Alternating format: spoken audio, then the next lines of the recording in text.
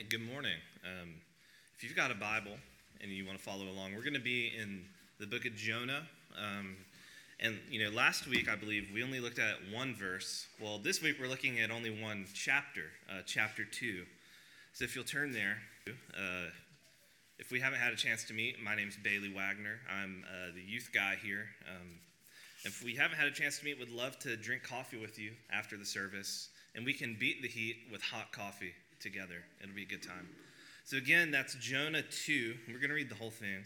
So I'm going to invite you to stand with me as we honor the reading of God's word and as we participate in it together. So listen, this is God's word. Then Jonah prayed to the Lord his God from the belly of the fish, saying, I called out to the Lord out of my distress, and he answered me. Out of the belly of Sheol I cried, and you heard my voice. For you cast me into the deep, into the heart of the seas, and the floods surrounded me. All your waves and your billows passed over me. Then I said, I am driven away from your sight, yet I shall again look upon your holy temple. The waters closed in over me to take my life. The deep surrounded me. Weeds were wrapped about my head at the root of the mountains. I went down to the land whose bars from the pit, O Lord my God. When my life was fading away, I remembered the Lord, and my prayer came to you into your holy temple. Those who pay regard to vain idols forsake their hope of steadfast love. But I, with a voice of thanksgiving, will sacrifice to you. What I have vowed, I will pay. Salvation belongs to the Lord.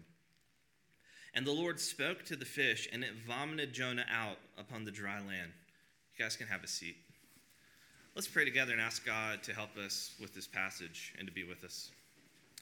God, our Father, we are thankful that you're personal, that you're a God who speaks to us, and you give us your word today out of the book of Jonah. And you give us your word because you love us, so we can know who you are, so we can know the depths of our sin and the deep need we have to be reconciled to you. Lord, in this time, would you allow us, as we're tired, as we've wrangled kids to get in here, as we've traveled, our tanks are on empty, and we're asking you to fill us up. Would you open our eyes to what you would have to say? Ultimately, in this text, would we see your Son, the Lord Jesus, as more lovely and beautiful? And we ask this in his name. Amen. So this summer, if you've been with us, we've been studying the book of Jonah together, and in it, we've really been focusing on God's mercy and asking, how do we see God's mercy in the book of Jonah? And so, because we're kind of in this point of this book where we're seeing a prayer, a lot has happened before, and I think a recap is going to be really helpful for us. So before this prayer, before what we just read takes place, God calls Jonah, who's his prophet, to go to Nineveh in order to preach to them and call them out for their wickedness and tell them that God's going to destroy them, essentially. So Jonah hears this, and like a really bad prophet, like the bad prophet he is, he doesn't go where God calls him. He hops in a ship and goes in the opposite direction. And he goes in the opposite direction to Tarshish because he knows that deep down what God is really trying to do is to be merciful. And he wants to stop that mercy from being spread. And ultimately, as Jonah runs away, God chases after him and throws this big storm on the sea that causes a lot of turmoil. And Jonah is ultimately thrown overboard by the crew of the ship in order to stop the storm. And then when this happens, when Jonah hits the water, God appoints a great fish, I don't know what kind of fish, but a very large fish, to swallow him whole and ultimately to save his life. So this morning, as we look at Jonah's prayer in the belly of the fish, we get a glimpse of his true colors, right? We get to see that Jonah is not a hero in this story by any means. And what we're going to be really for mercy. And in some ways, as he's crying out for mercy, he's making the case that he deserves mercy. He says that he deserves it, that it should be all his. And what I want us to notice before we really dive into this prayer is that Jonah is really concerned with mercy all of a sudden. He's not running from it anymore in this passage because it's all about him. It's because it's for him and him alone. He thinks that God's mercy is about him. It's about who he is, what he's done, what he thinks he deserves. But what we're going to learn this morning through this prayer is this: that God's mercy is for us, but it's not about us. And we're going to break this down into 3 points. If you've got a bulletin on page 5, you'll see these. So if you're a note taker, that page is for you. But we're going to see assured salvation, Jonah's irreverent longings, and misplaced mercy. So let's dive right in. Look at the beginning of this prayer in verse 2 and verse 3 with me. It reads, "I called out to the Lord out of my distress, and he answered me. Out of the belly of Sheol I cried, and you heard my voice. For you cast me into the deep, into the heart of the sea, and the flood surrounded me, and all your waves and your billows passed over me."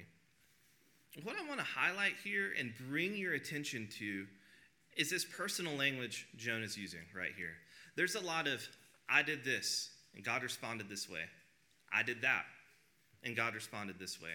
And what I think when we really look at that, what we see is that Jonah is really sure, and he has assurance that God not only hears his prayers in the belly of the fish, but that God is going to show him mercy. And that's true, right? That God will hear his prayers, and God is showing him mercy, because even sending this giant fish to swallow him up is an act of mercy, because Jonah was saved from a watery death by being swallowed by the fish. But what I want to highlight is that Jonah's stance towards mercy changes when he becomes the recipient of it. That all of a sudden, this prophet who's running from a merciful God begins to embrace God, and he begins to seek mercy. And this is because he wants God's mercy all for himself, right? He doesn't want God to use him as an instrument of mercy to a foreign group of people who are known for their wickedness.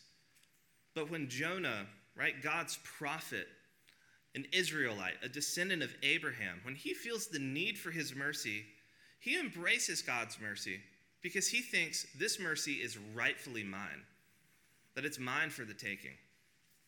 His assurance doesn't come from this deep-seated belief that God is a God who shows mercy and who shows kindness to undeserving sinners. But this belief really comes from the fact that he thinks God is very narrow with his mercy, that God doesn't widely show mercy. Instead, he thinks that he can check off the boxes because of who he is, where he's from, and what he's done. He's sure that he's earned his spot, and he doesn't want anyone else to have it. He doesn't want anyone else to get what he thinks that he rightfully deserves. How Jonah embraces this mercy, it kind of looks like this. So I'm going to invite you to turn on your imagination with me for a second. Imagine you go home today, you eat a good lunch, and you walk outside, maybe you left your Bible in your car, I don't know, and you notice your neighbors across the street, no one's home, but something seems weird about their house. And then you look closer and you think, is that smoke kind of coming out around the door? Is that smoke coming out of the windows? Is that an orange glow in the living room? That doesn't look right. And so you think, wow, I think their house is on fire. But you instead of calling 911, you say, well, they must have left the candle burning. Or they probably left the stove on. Or they did something reckless. Who am I to stop this house from burning down, right? You say, I believe that what comes around goes around. And the best way to learn to prevent a house fire in your mind is to just have one happen, and then you learn how not to do it again. So you see this, right? And you say, well, I'm not going to call 911. These resources are better somewhere else, right? So imagine that's kind of how you respond to this. But then a few weeks later, you're in your house, you're watching The Office on DVD, because it's not on Netflix anymore. And you're sitting on the couch, and in a distant room, you hear an electric beep, beep, and it's your smoke detector beeping, which means change the battery, right? But because you all of a sudden think there's a fire in my house, even though there's no sign of a fire, you call 911, and you have the firemen come to your house, and they see there's no fire, and they just change your 9-volt battery.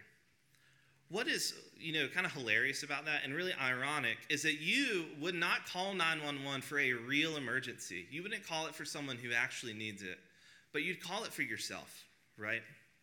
This is kind of how Jonah relates to God's mercy. Jonah ultimately is saying that Nineveh's wickedness is not his problem, that they deserve what's coming to him. And he wants Nineveh to see God's wrath. And he thinks in the belly of the whale, he thinks he's the one who deserves mercy. And we really kind of see this posture Jonah has here carry into our next point. And we'll apply this all kind of at the end. But look at these irreverent longings. In verses 4 and 7, it says, "Then I said, I am driven away from your sight, yet I shall look again upon your holy temple. The waters closed in over me to take my life. The deep surrounded me. Weeds were wrapped about my head at the root of the mountains. Then I went down to the land whose bars closed upon me forever. Yet you brought up my life from the pit, O Lord my God. When my life was fading away, I remembered the Lord, and my prayer came to you in your holy temple." What I want to draw our attention to here takes place in verse 4 and in verse 7. And it's these references to the temple, right? It kind of bookends this little section. So Jonah is acknowledging God has driven him away from his sight. And he's recounting this feeling of drowning, this feeling of hopelessness, and how God rescued him. And his response to these things is that he's confident that he will see God one day and he will be in the temple with God again. So normally I'm not really a geography guy, but I think it's helpful here as Jonah thinks about the temple like it's a literal place, and it's in Jerusalem, right? It's in the nation of Israel. It's the city where God's presence on earth is found. And Jonah, right, is in the belly of the fish in the middle of the ocean somewhere, right? He's just kind of at the mercy of the fish wherever he is. But this longing Jonah has to be at the temple, it really seems to be a good thing, right? He wants to be back with God's people. He wants to worship God where God is found, in the temple. He wants to be in God's presence. But what I think we should consider here is that Jonah wants to get involved in religious things while avoiding God's mission to show mercy to these foreign people. He wants to worship God, but he doesn't want to obey God. He wants to be with God's people, but he wants to actively keep others from joining the family. And in some ways, actually, it needs to be pointed out that Jonah, when he's even talking about this and showing that he wants to be with his people who are God's people, that these people were chosen by God to be heirs to the promise of Abraham, that Jonah's longing to be with his people who worship God correctly. And these people are in complete contrast to the Ninevites where Jonah's being called. The Ninevites are not descendants of Abraham. They are people who worship false gods. They do what is evil in God's sight. And in some ways, Jonah is saying, God, I know you're sending me, your good Hebrew man, back to your people and back to your city where I belong, instead of preaching to those people, instead of preaching to those wicked people. Ultimately, Jonah's desire to approach God is to approach God on his own terms, to approach God in the temple like the good Jewish man that he is. That his desire is for religious formality. His desire is not to have a personal relationship and to experience God personally. He wants to keep God at an arm's length. And he wants to relate to him in ways that he finds safe and that he finds convenient. So earlier, we saw, that Jonah is relying on his own righteousness for deliverance, right? Who he is, what he's done. And we see that continuing here, that he's not only relying on his own righteousness, but he's relying on his religious reverence to God to save him. And we're seeing that he trusts in the fact that he wants to be proper when approaching God. And he trusts in that. Let me rephrase this. We're seeing that Jonah trusts in the fact that he wants to be proper with God, and he trusts in the things that God has given him to help him experience who God is over God himself. Right? He's putting ritual, which are designed to help Jonah connect with God, over who God actually is. So recently, Liz and I, my wife, we celebrated 4 years of marriage, and someone was asking us, what do you guys do for date nights? Which is a weird question because we just kind of like eat somewhere and like spend the evening talking, which apparently is a really good thing, people like to say. But if we want to go big, we will call and make a reservation at a really nice Italian restaurant. And I know what you're thinking, it's not Olive Garden, okay? So don't get your hopes up. But for two people from like Davidson County, North Carolina, making a reservation somewhere feels like a really big deal. And we're in the big city, so you got to do what you got to do here. But when you go on a date with someone, right, whether it's someone new, someone you're seeing, your spouse, like if you're married, you should date your spouse. You know, I think we know that. The date serves as a way to connect with someone. The date isn't an end in and of itself, but it's a means to an end. Like the whole purpose of a date is to allow you to connect with someone, and it's kind of the avenue in which that takes place. So, like if you go on a date with your spouse, right, and you go to my favorite Italian spot, and you order the chicken parm, and the chicken parm is like your focus all night, you're missing the point of the date, right? Like chicken parm is a gift from God, but it's not the point here. And so what, like, I submit to you is that what Jonah's doing here with this holy temple language, with this looking to the temple and looking at worship as kind of this ultimate thing, is he's focusing on the chicken parm, so to speak. That he's not looking at who God is and wanting to experience God and have a relationship with God, but he wants to do the safe rituals that make him feel close to God. And so even as we consider this and start to kind of make application to our own life, I want to be careful because so many of us in this room, myself included, love what we're doing right now. Like I don't know about you, but I love Sunday morning and fellowshipping with y'all and singing and hearing God's word preached. And that's a really good thing. And it's a good thing because when we come here, we don't see this as a time where we can earn God's favor by sitting in the pew. But it's a time where we can worship God for who he is and what he's done through the person and work of Jesus Christ. So Jonah's desire for these religious things, it presses us to ask ourselves this: how do we try to approach God on our own by using good religious or good spiritual things? How are we using these good religious or spiritual things to serve ourselves because we think that we can earn God's favor with them? Let me ask you a couple questions. Do you think that having a vast knowledge of the Bible will make God happy with you? Do you think that God will see that and count it to me as righteousness because I know a lot about the Bible? Or do you use the Bible to know who God is and his plan of redemption that's ultimately seen in the person and work of Jesus? Right? Reading the Bible, knowing the Bible is a good thing. We should do that. But when that becomes anything other than our avenue for knowing who God is, right, we're using it in a self-serving way. Let me ask you this. Do you think that you, being someone who's maybe lived and grown up in the church your whole life, that you can cash in the chips that you think you've earned one day because you've put your time in the pew?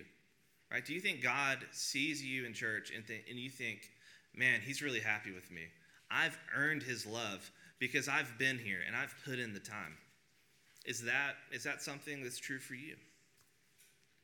Jonah in this thinks God is transactional. He thinks everyone will get what they deserve, and he's God's prophet. He's the one who thinks that he deserves mercy because of his righteousness and his religious uprightness, because of his piety. And he thinks at the same time, right, Nineveh deserves wrath because of their pagan worship and wickedness, which they do. Both Jonah and Nineveh deserve God's good displeasure for thinking they can earn salvation, for worshiping false gods. And ultimately, we're going to see that play out in this last point, which we're calling misplaced mercy. So look at these last few verses with me. It says, "Those who pay regard to vain idols forsake their hope of steadfast love. But I, with the voice of thanksgiving, will sacrifice to you. What I have vowed, I will pay." Jonah, as he's starting to land the plane on this prayer, he says something that is true, and he says something that's at the same time incredibly ironic. He concludes his prayer by saying that we don't receive the hope of God's steadfast love when we put our hope in idols. And what he's saying is 100% correct. When we place our faith in an idol, we don't have any hope in God's love for us. Our hope is actually placed in the idol. And I want to camp out here on kind of this idol talk for a second. Idols are words that, like, if we're in the church for a long time, we hear, but we probably don't know what it means. And if you don't know what it means, that's really an okay thing. It's a good thing. Idols are the things we look to and that we think, if I get that, I'm going to be good. I'll be enough. I'll have everything that I need. If I get that thing, I'll never want anything else again. Idols are the things that we look to other than God, and that we set our hope on, and that we stake our lives on. Think of money. I think money is something we can all relate to, unless you're a child. Sorry, kids, you don't have that much money yet. Money is something we all have, and we need a certain amount of to survive, right? Like, money in and of itself, not a bad thing, not a sinful thing at all. But when you start daydreaming about money, right? When you start thinking, what would it be like to earn over $1 million a year, right? When you begin to think that money would be the key to your happiness, it would be the key to your welfare. Like, when you look at money and you say, if I can hit this arbitrary number, I'm good. I'm not going to need anything else. When we look at money that way, it becomes an idol. It's true, and at the same time, it is incredibly ironic, because he's completely blind to his own idols of self-righteousness and piety. That even as he says, those who pay regard to vain idols forsake their hope and steadfast love, he's saying, look at me, God. Look how good I am. I don't serve other gods. I'm not a pagan. I'm a Hebrew man. I'm your prophet. I worship you correctly. He's saying, hey, I don't pay regard to vain idols like some people do. And then this Jonah, right, he thinks he's crushing it. He thinks that he deserves God's mercy because he's earned it. And he's so bold to really call out anyone else who pays regard to a vain idol. But really, what Jonah says is damning. It's because he knows that worshiping your idols means that you reject God's steadfast love. And he's blind to the fact that that's exactly what he's doing. I went to college at Appalachian State, go Nears, and I was involved with a campus ministry called RUF. RUF was, every week we would have a large group where we would sing songs and the campus minister would preach. And one year, our campus minister asked a couple upperclassmen, when I was an upperclassman, to kind of sit at some tables outside of the student union, and if anyone had a question about what they heard, he would say, go talk to those kids sitting at the tables. And I did it for like a year, and only like one person talked to me during that whole time, which is probably more on me than on everyone else. But this is the story of the one kid who came up to me. This kid, he came up to me, and he had just heard a sermon. We were going through the fruit of the Spirit, and we were talking about joy. And so he came up to me and said, Bailey, I've been a Christian my whole life, and I've never experienced Christian joy. I've never experienced joy in the gospel. And so we talked for a few minutes and really just kind of set up time to get coffee the next day. So we get coffee the next day, and then that kind of turns into a weekly thing for about a year where I just got to know him and spent time with him. But about a month, maybe 2 months into meeting with each other, we were talking about things he struggles with. And so I just kind of point blank asked him what his relationship to lust and pornography was, because that's just such a common thing on the college campus. It's common for men. And what he said, like his response, will probably stick with me forever, because he smiled like, oh man, I've really got a good story for you. And he said, when I was in high school, I struggled with these things, and I was in an accountability group, and we had an older man who was like our mentor. So one day they were meeting, and this man, just to encourage these guys, said, hey, every man struggles with these things. And he meant that as like, you're not alone, right? Like, you need to talk to people about this. But what this kid heard was, every man struggles with this. And he thought, I don't want to be like everyone else. If everyone else does this, I don't want to be like them. So, right, he kicked it, cold turkey, never touch these things again. And as he's telling me this, he's got this big smile on his face, and he's like, look how good I'm doing, right? Like, everyone struggles with this except me. Like, look at my righteousness. And what he was completely blind to, and the reason he felt no joy, is because he was blind to his self-righteousness, and it was eating him alive. Because he thought, my performance is really tied to how God views me. And he was wrong, right? This is exactly what's happening with Jonah. That Jonah thinks he's earning God's mercy. He thinks he's operating at 100%, that he's doing so well. All the while, his self-righteousness and his piety are eating him alive. So much of what we've seen today funnels down to this, that we can do exactly what Jonah does, that we can put our hope and our faith in something other than God's steadfast love, and then in our own self-righteousness, we can think that we're not doing that. We can think that we're doing the exact opposite. So first, I think we have to ask, as we just think about this in our own lives, what are we placing our hope in? Is it relationships? For you, do you place your hope in relationships, whatever kind of relationships they are, by thinking that if you have a good, healthy relationship, if you think that my life will be fulfilled if I can have this, that you'll never feel alone, that you'll never feel out of control? Is your hope in your job?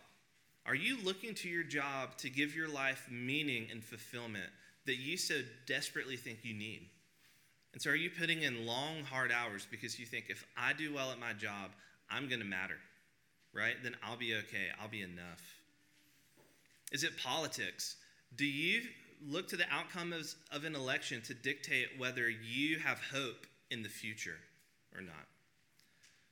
And as we ask ourselves these things, as we kind of fill in the blanks in our own hearts, we need to also ask, how do we just in our self-righteousness ignore our idols?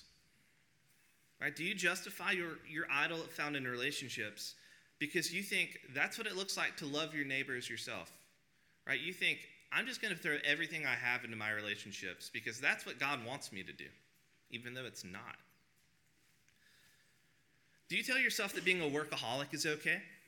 Because you're just trying to convince yourself as you work 80 hours a week that you're just really glorifying God with your work, that he's happy about this, that it's okay.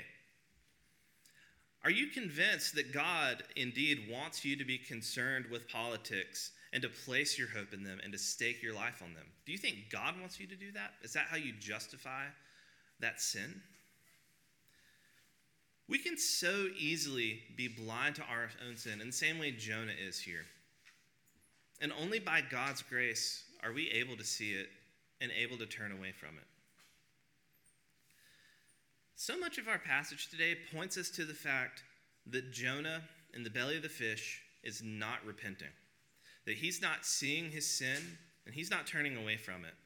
And instead, he's using this prayer that really kind of on the surface seems beautiful to say that he thinks he deserves the mercy that he's found, that he's the rightful recipient of it. And for all the things Jonah gets wrong, I do think we need to give him credit. There's something he really does get right. Look at verse 9 with me if you've got your Bible. The last line. It says, salvation belongs to the Lord. And then in verse 10, we see that God spoke to the fish, and the fish vomits Jonah out onto dry land. Salvation doesn't belong to Jonah. His own merit doesn't earn it. Salvation belongs to the Lord, and it's ultimately all about him. It's about his free grace to sinners who run from him, who disobey him, who defy him, and who hate his mercy.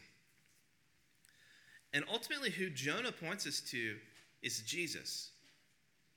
And he points us to it in this way that's not like the direct connection where you're like, look at Jonah in this positive way and look at Jesus in this positive way. But we see Jonah be the negative to what Jesus does. Like Jonah runs from God's will. Jesus fully submitted to God's will. That Jonah thinks that he has earned God's favor when he in fact could never do that. Jesus perfectly obeyed God's law, and he gives us his reward for that. Jonah hated the idea that God is merciful, and he shows mercy to people who he thinks don't deserve it. Jesus embraced God's mercy to the point where he took on God's wrath and God's displeasure so we could experience the mercy of God. We can't earn our salvation, and no amount of our own merit could ever be good enough to atone for our sins. And we're going to land the plane on this. Left to ourselves, we'll do anything and everything we can to try to earn God's favor, even though it's an impossible task for sinners like you and for me. But what that leads us to is the person and work of Jesus, that when we place our faith in him for the first time, he unites himself to us. And he takes our sin on himself, and he gives us his righteousness. He gives us his perfect obedience. So when God looks at you, when you've put your faith in Jesus, he doesn't see your anger. He doesn't see your lust. He doesn't see the ways you sin every day, but he sees the perfection, the perfect obedience, and the righteousness of our Lord Jesus. And we're not condemned in our sin because of this. Through Jesus, we're saved from it.